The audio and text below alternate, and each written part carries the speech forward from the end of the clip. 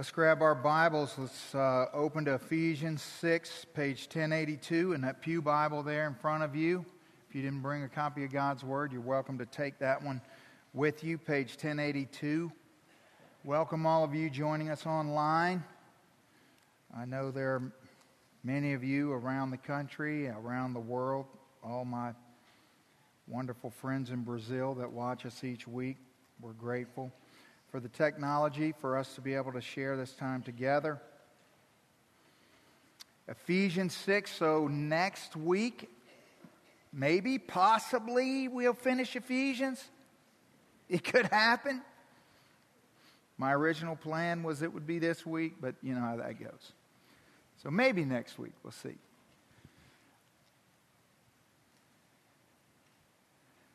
It's just so much here, so good. So helpful. So many of you come into my heart, my mind when I'm studying this and thinking about this, and the realization of the difference that a passage like this can make in our lives. Ephesians 6, beginning in verse 10. Let's read together. Finally, be strong in the Lord and in the strength of His might. Put on the whole armor of God, that you may be able to stand against the schemes of the devil.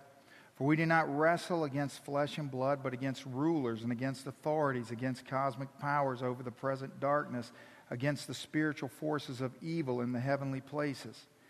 Therefore, take up the whole armor of God, that you may be able to withstand in the evil day, and having done all, to stand firm.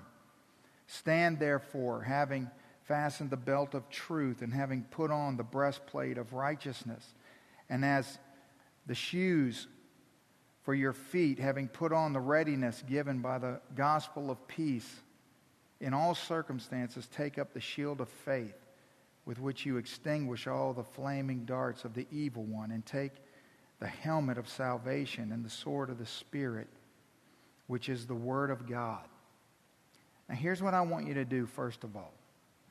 I think the big mistake that is often made with this passage is that 2 weeks ago we would have just jumped in and started talking about all these pieces of armor, and that's a mistake.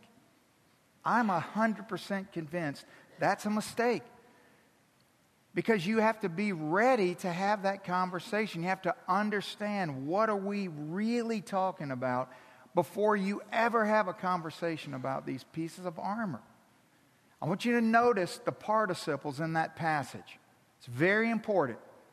Notice, verse 13, therefore take up the whole armor of God, that you may be able to withstand in the evil day, and having done all. Do you see that? Verse 14, stand therefore, having fastened. Verse 15, and as shoes for your feet, having put on. You see that?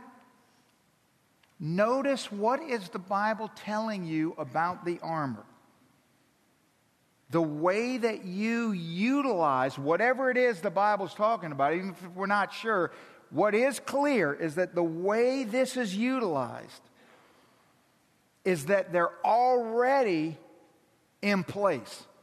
It's past tense. Whatever this is, it's already on. If you don't understand this, none of this makes any sense. Listen, think about what's going on here. Paul is explaining to us that we're in a battle.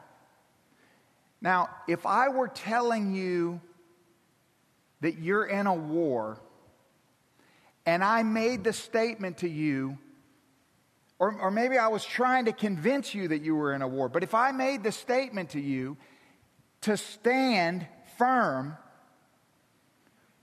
the one thing that would be clear to you is that the battle's already going. You see, if the battle wasn't already going, he wouldn't say stand firm. He would say something like prepare well. See, you stand firm when you're already in something. So important to understand. Soldiers do not put on armor in the middle of a battle. That's not how this works. So to be successful, again, let's just imagine we're not even sure what we're talking about. But here's what we can be clear of. Whatever it is, to be successful at it, it's got to be on before the battle. Having. Now, what is the greatest danger in our lives? What is the greatest spiritual danger that we face, that you face? I wish that on the screen, all the things that were in your head right now would come up. I would love to have unlimited time for us to have this conversation. Because I imagine some of you are thinking of some really good things and some of you not so really good. What is your greatest spiritual danger? Isn't that important to know? I mean, don't you think that top 3 things a Christian ought to know? Somewhere in the top 3 ought to be, my greatest spiritual danger is. Get your listening guide out. Spiritual coasting. I don't think anybody was thinking that. And yet,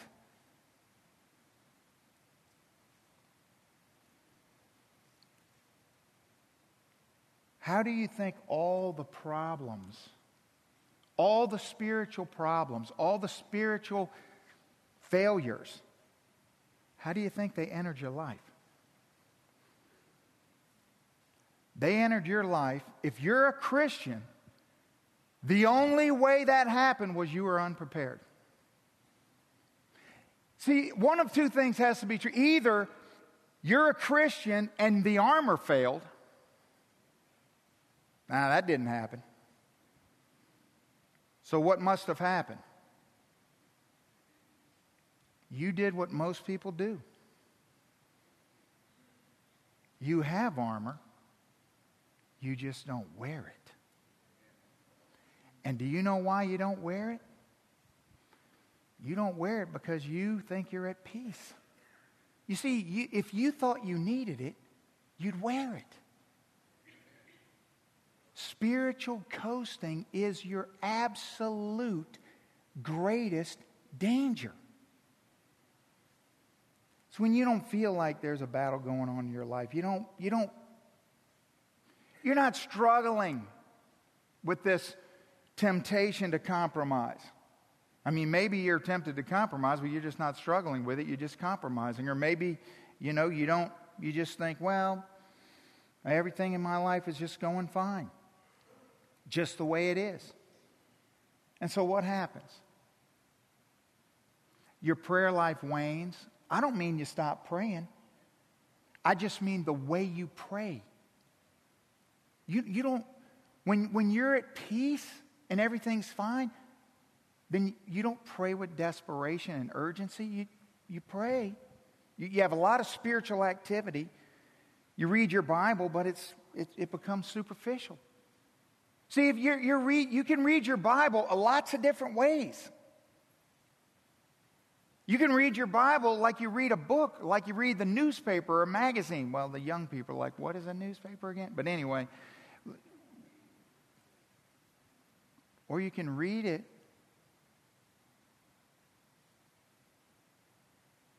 like your life depends on it.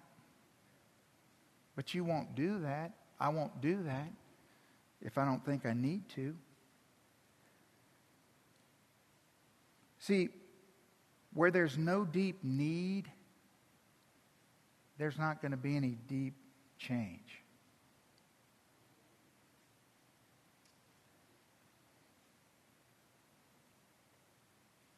We're so many times,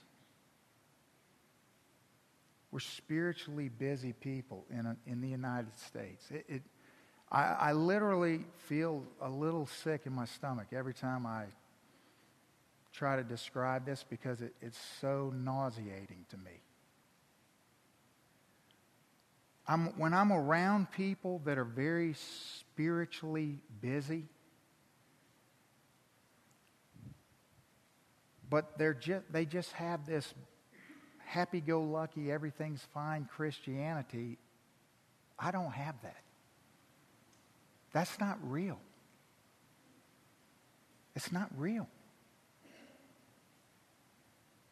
You know when you're around somebody and they don't live like they're in a battle, and it's just nothing in my spirit bears witness with that.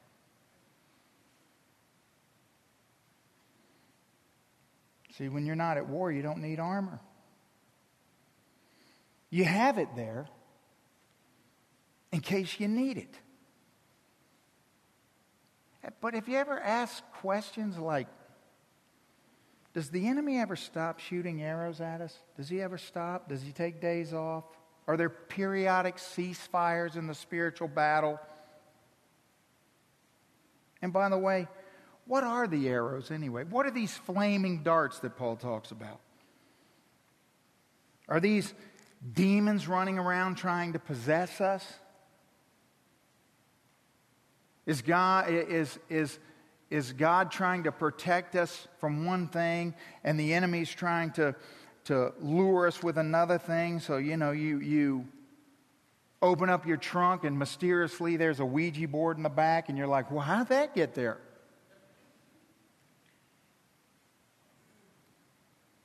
I mean, what is it? Is it witchcraft trying to put a curse on you? In Genesis 3, we just keep going back because it's so foundational and important. How is Satan attacking Adam and Eve again? He's not possessing them, is he? He's lying to them. That's what he's doing.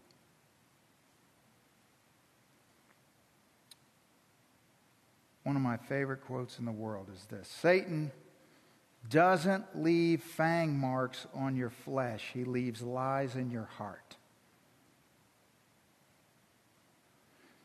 That's a quote by a 17th century English pastor named William Gurnall. Everything I know about the armor of God, I either learned from God or I learned from him. I think I said last week that I spent an entire semester in seminary, and all I studied were these 8 verses for a whole semester. William Gurnall wrote the best book on the armor of God. Some of you are like, let's write that down so we can read it. Hold on. 3 volumes, 1,200 pages on 8 verses. That's a lot. But it's that important. You just got to understand who Satan is and what he's doing. At his core, he's a liar. And here's the thing. Why? Because his best, most effective weapons are lies. The most powerful thing he has to use against you is the simplest. That's what makes it so effective, so sneaky. Notice in verse 16, at the end of verse 16, with which you can extinguish all the flaming darts of the evil one. So these flaming darts, you should think of them as lies. That's what they are. And they come into your life the same way you would imagine, through your ears and through your eyes. So if you're a Christian, one of 2 things is always true. Always. Either there are flaming darts coming at you, or there are flaming darts burning in you. But it's one or the other, and there's never a millisecond where it's not one of those 2 things. See, the only time Satan is not trying to get you is when he's got you. So if you think you're living at a time of peace or there's some kind of ceasefire.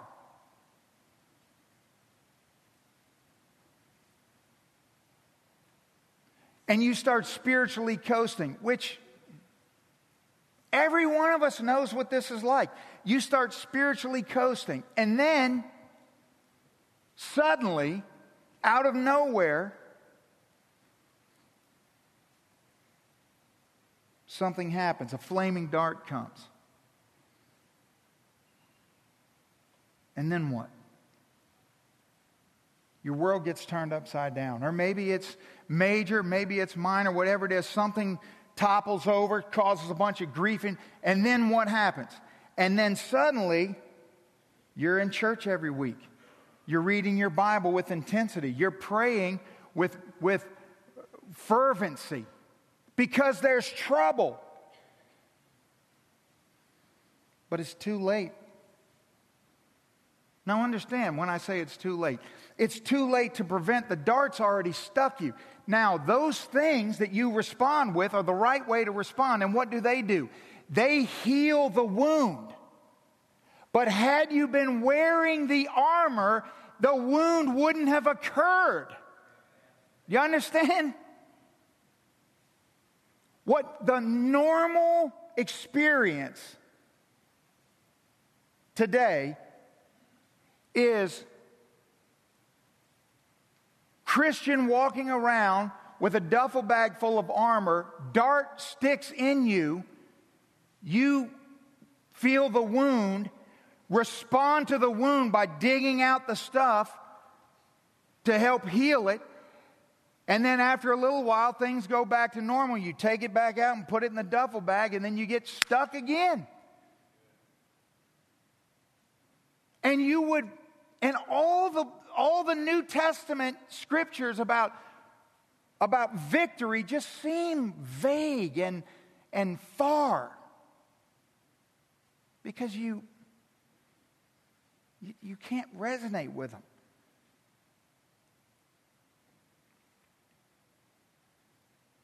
You got to understand something. The fortification of our souls, it takes time. It's not an overnight. You don't just sling it on when you need it. That's not how that works. You wear it every day because you're in a battle. Period. You're in a battle. Well, Pastor Tony, that just sounds like a miserable existence. You know, what about all of God's promises about peace? What about all of His promises about victory? You mean to tell me that every day of my life I got to live like I'm in a battle? Well, yes. But the armor is designed to allow a soldier to live in utter peace and confidence on the front lines of the battle. That's the point.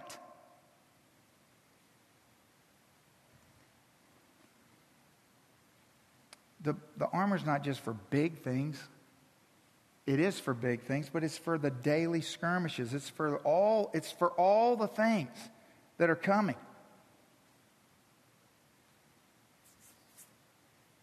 You know, well, how do I understand where I am in this process? Well, I mean, I can give you a couple simple examples, but this is 2 of 200. But it's 2. It'll help you.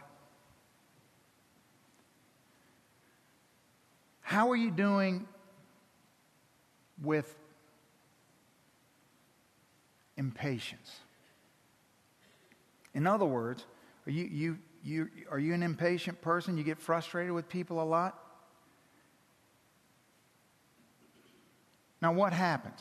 Someone does something that frustrates you. Someone does something and you get frustrated, but something happened between what they did and you getting frustrated, and what was it? You said in your head, "Wow, you are an idiot." Why did you do that? that was the dumbest thing in the world. You should have never done that.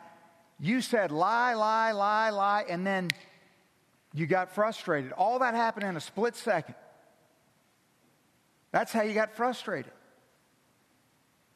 Now, if you were wearing the armor of God, which I'll explain in a minute, if you were wearing the armor of God, someone does something that appears to be a little nonsensical, and you think to yourself, well, what does God see when He looks at me? How patient has God been with me?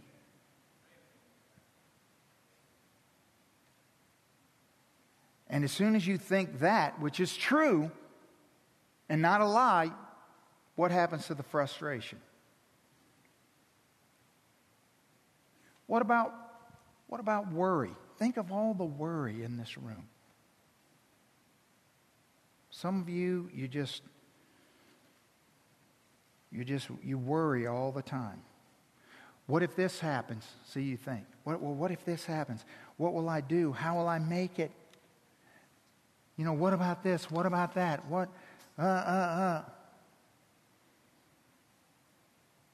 So what is the lie that's causing you to worry? See, because all of us are in the same boat. None of us know the future. None of us. But some of us are ate up with worry, and a few of us don't have that problem. What's the difference? Well, it's the lie that you're telling yourself. You see, for you to be worried, you have to believe. First of all, you have to understand, where did that come from? That came from pride.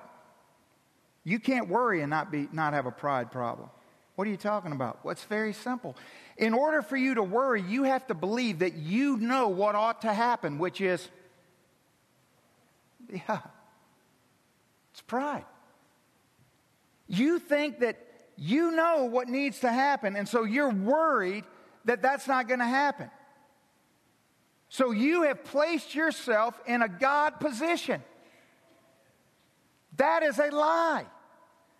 And the way Satan got you to worry is he shot a flaming dart lie in your head, got you to start repeating it, and now you're a worried person.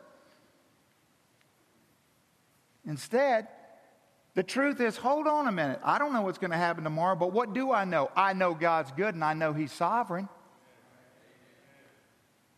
So what am I worried about? Well, I guess nothing if I know He's good and He's sovereign. See? And we could just go through every little struggle that's in this room, one after the other, and every one of them. Where are they coming from? It's lie after lie after lie. But see, if you're not fighting those lies, then you're succumbing to them. So let's look at this armor for a second. Let's read through this for a minute. Next week we'll get into all the things you'll be ready for next week. But let's just lay what we need to lay down today. Look at verse 14 and following. Stand therefore, having fastened on the belt of truth. We already talked about that. And having put on the breastplate of righteousness. And as shoes for your feet, having put on the readiness given by the gospel of peace. In all circumstances, take up the shield of faith, with which you can extinguish all the flaming darts of the evil one. And take the helmet of salvation and the sword of the Spirit, which is the word of God. Now, who is Paul talking to? The church at Ephesus. He's speaking to Christians. Okay? Well, he's saying, hey, put on the breastplate of righteousness. But he's already said in Ephesians that we already have God's righteousness. He's saying put on the helmet of salvation, but he's already spent 5 chapters telling us what salvation is and that we already have it and we can find assurance in it, right? See, we already have. Why do I need these shoes? You already said I already have the peace that comes with the gospel.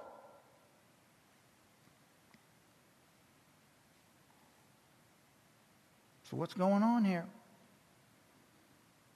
He's saying live as a person under orders, not agreeing but obeying. Last week, taking what was issued to you when you were enlisted and wear it as armor.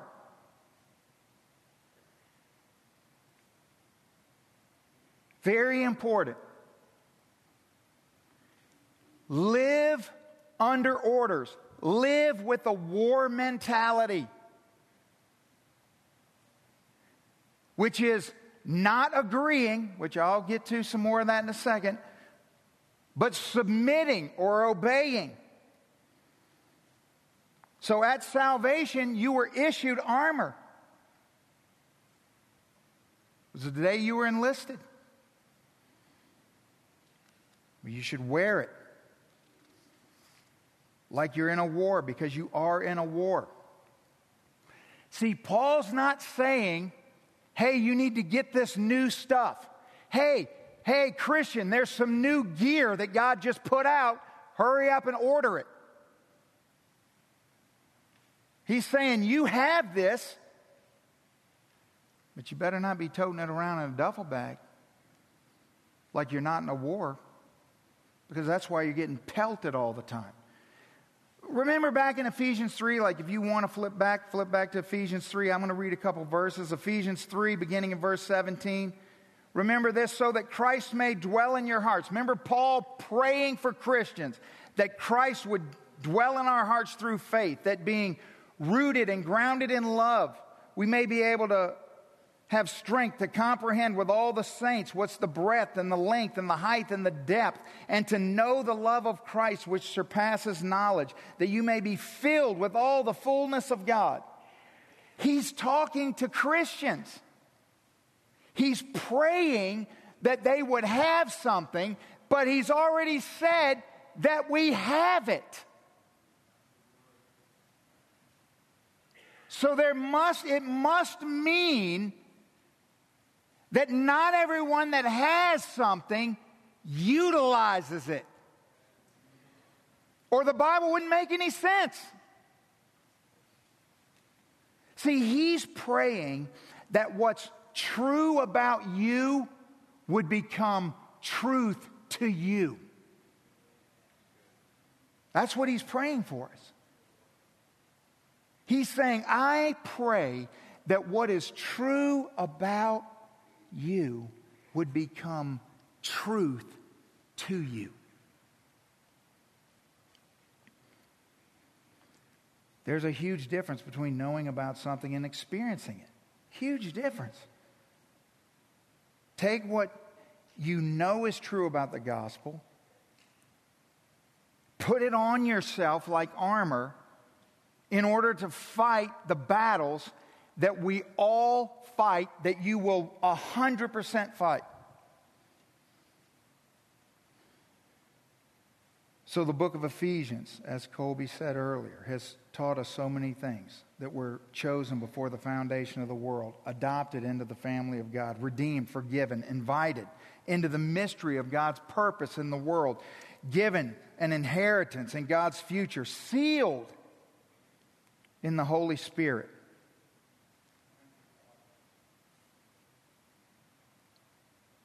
But do you know why you struggle so much? Listen, I love you. Please, listen. You know why you struggle so much?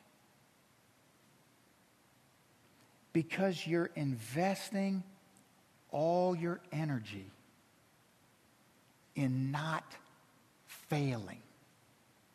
You're putting all your effort towards not being criticized.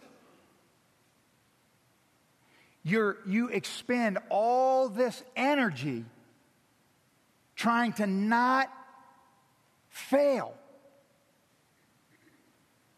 And it seems so logical to you. It is completely wrong. That's wrong.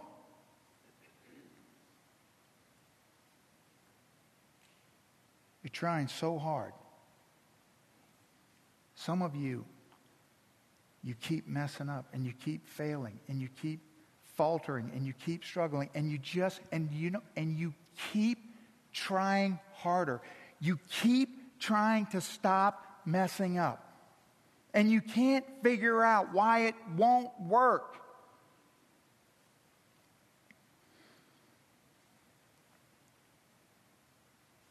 You have to know this. When you fail, because you will. When you're criticized, because you will be. Do so as a person who is infinitely loved and infinitely safe.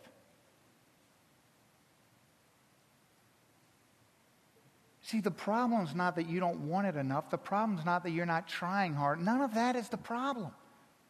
The problem is that you're doing it without acknowledging who you are that's doing it. Why are you trying to not fail when everyone's going to fail?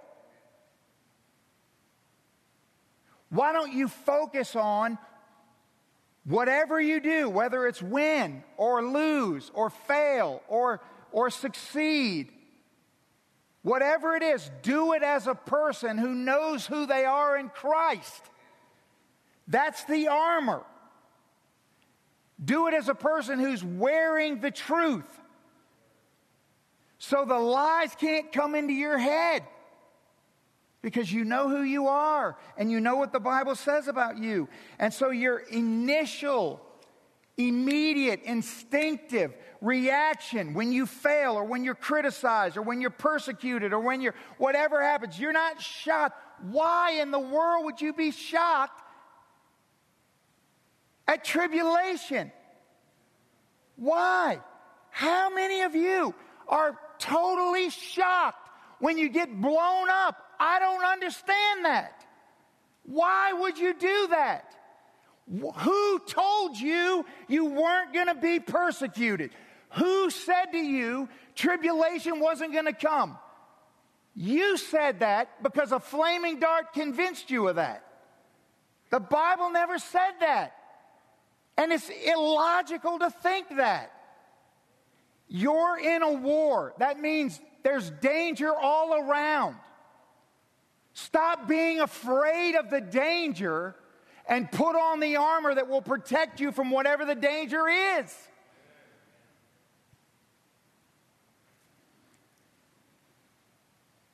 It's why the church is so weak and ineffective. That's why. It's not because people don't believe. People sit in church every week who believe. It's not because they don't have faith, but it's because they live in agreement with God. That's what they do. If you live in agreement with God, that's not obedience. And that will not protect you.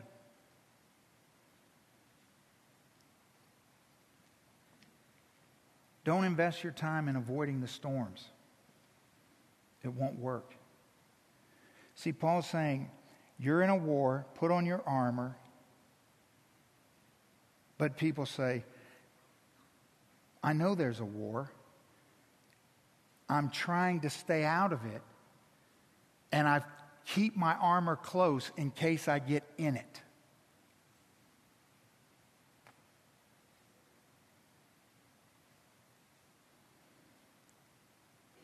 War avoidance only makes sense if you're lost. So basically what you have is lost people in church trying to act like they're saved, and then some saved people in church that act like they're lost. No wonder everybody's so confused.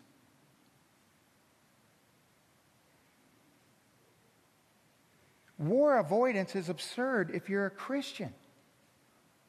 Look at verse 13. Why do you think Paul says, therefore take up the whole armor of God? Now notice, that you may be able to withstand, if possibly a dart comes flying your direction. No, in the evil day. In other words, it's just a foregone conclusion.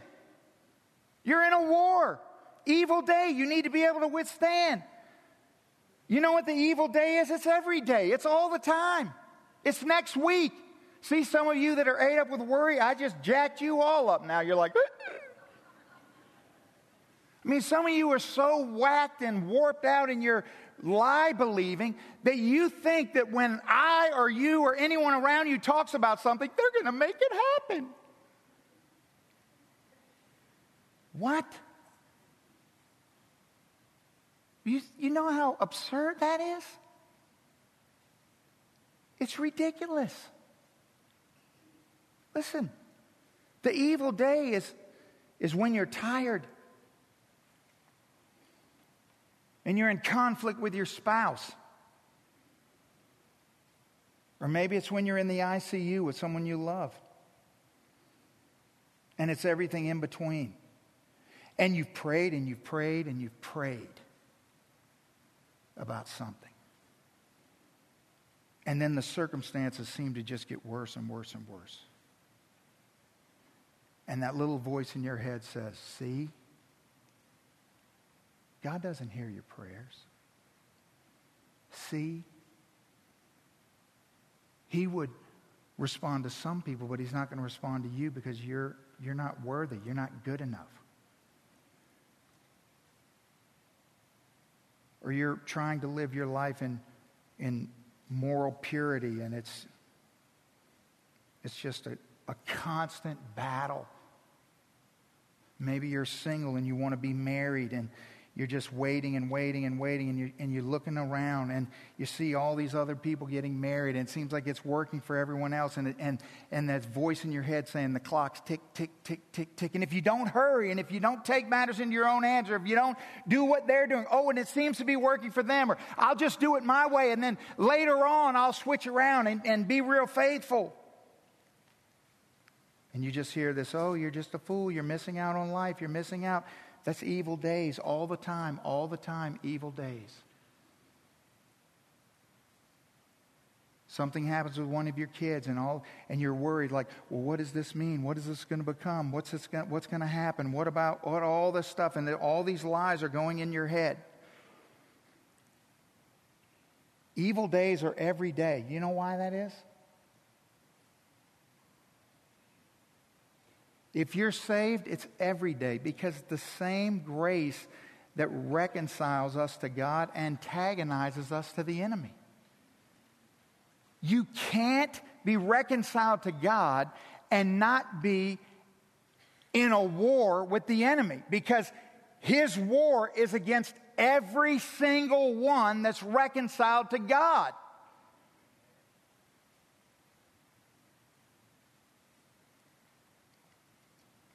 The moment that we became a friend of God, we became the mortal enemy of Satan.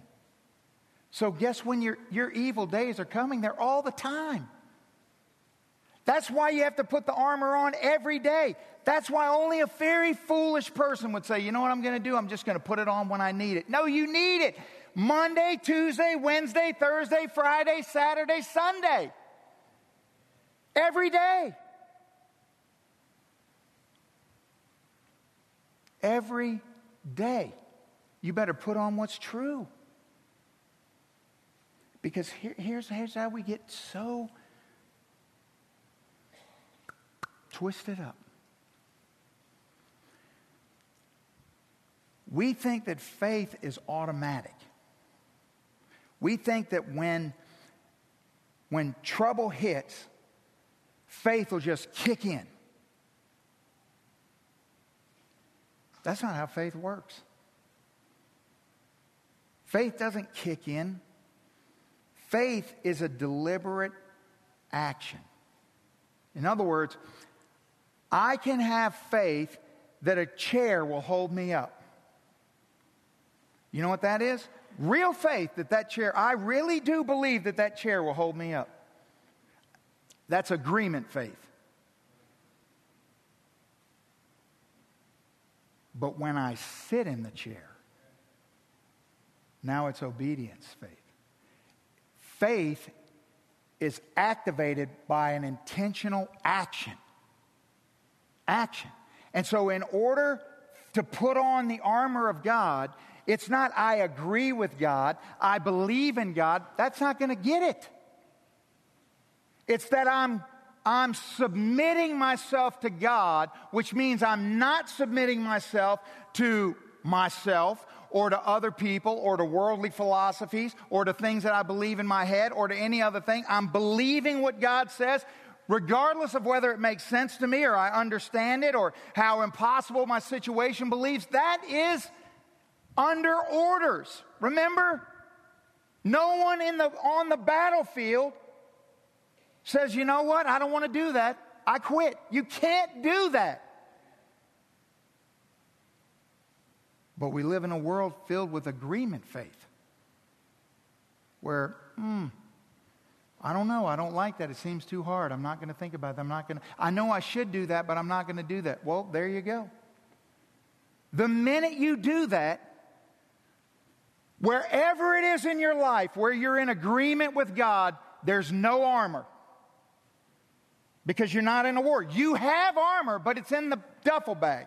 You understand? Wearing truth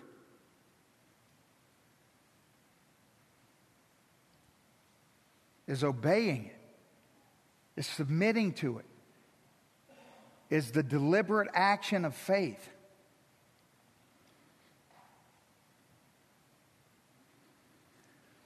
Remember when the disciples in Luke chapter 8, they get in the boat with Jesus, they find themselves in the storm. Jesus is sleeping. Now, do they have faith? Yes. They have agreement faith. And Jesus is teaching them obedience faith. So they get in the boat, they go out. Now, does Jesus know there's going to be a storm? Well, of course, he makes the storm. So he's in the boat sleeping. They're in the boat. They find themselves in the storm. The storm's bad. He's sleeping. And what happens? Immediately, their faith doesn't kick in automatically. What kicks in? He doesn't care. We're going to die. Look how bad this is. This is a disaster. What is he doing sleeping? Lie, lie, lie, lie. See, that's what kicks in automatically. So Jesus wakes up, calms the storm, and then what? Jesus says, how come you don't have any faith? He didn't say that. How come you let your surroundings overwhelm you? He didn't say that. He didn't say, why don't you suppress all your fears and pretend like this isn't as bad as it? He didn't say any of that. They had faith. Here's what he said in Luke 8:25. Where is your faith? Where is it? It's in the duffel bag. That's where it is. Because if you would have said to yourself, instead of we're going to die, this is bad, there's no way out, what if they would have said what they knew was true? Because just a chapter earlier, Jesus, they're walking along the road in Nain with Jesus. He walks up on a funeral, puts his hand in the casket and raises the boy to life. They saw that. They knew that. Then a few verses later, he forgives the sin of a woman of the night who's dumping perfume on his feet and wiping it with her hair. They saw that. But in the boat, it was in the duffel bag. Where is your faith?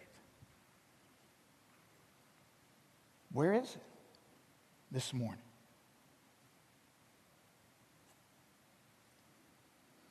See, no matter how bad it may seem, no matter what storm we may find ourselves in, no matter how hopeless, no matter how much I don't understand about the storm or even God's solution, it's okay. If I submit myself in faith to what I do know. I put on the armor. In that moment, I know that this is real, it's scary, it's painful, it's difficult, it's confusing, it's all of these things. But what I know more than anything else is that I am infinitely loved and infinitely saved.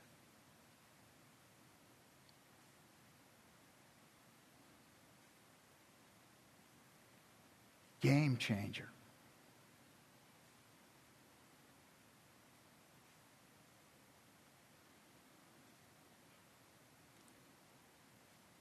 If it were just true.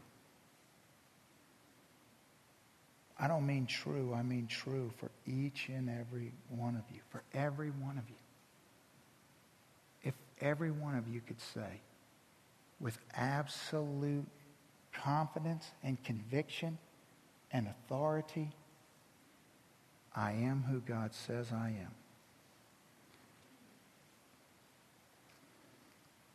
I'm not who I think I am.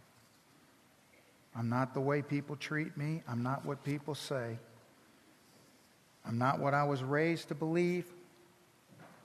I'm not what the world says. I'm going to be criticized. I'm going to fail. I'm going to mess up. I'm going to be weak. In fact, every day in some way, shape, or form, every day is going to be an evil day, isn't it? Doesn't the Bible say that the days, all of them, are evil? Isn't that what it says? Every day. But I know who I am. I know who God says I am. That's what I've put on. Because I know I'm in a war.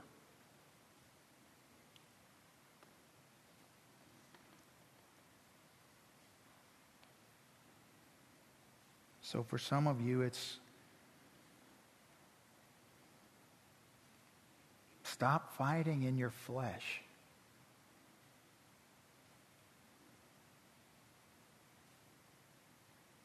Fight with armor, truth. For some of you, it's you're not even in this war. You're in the old war. You're warring with no armor. And you're just getting pulverized. And you need to be saved. You need to ask God to save you. Stop pretending. Stop agreeing. And submit and obey. But what would happen if everybody in this room did whatever they needed to do this morning and then began to walk in this armor?